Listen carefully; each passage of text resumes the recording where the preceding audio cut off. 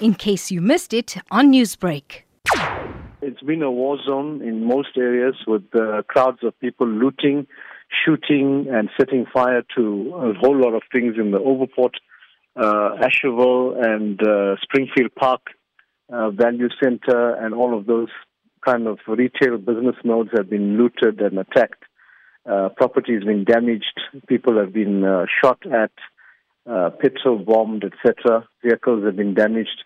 Naval area, most of the hardware areas, hardware stores, supermarkets have been attacked and looted. There's quite a bit of false news. Like, for example, I received a video on Gateway being looted, etc.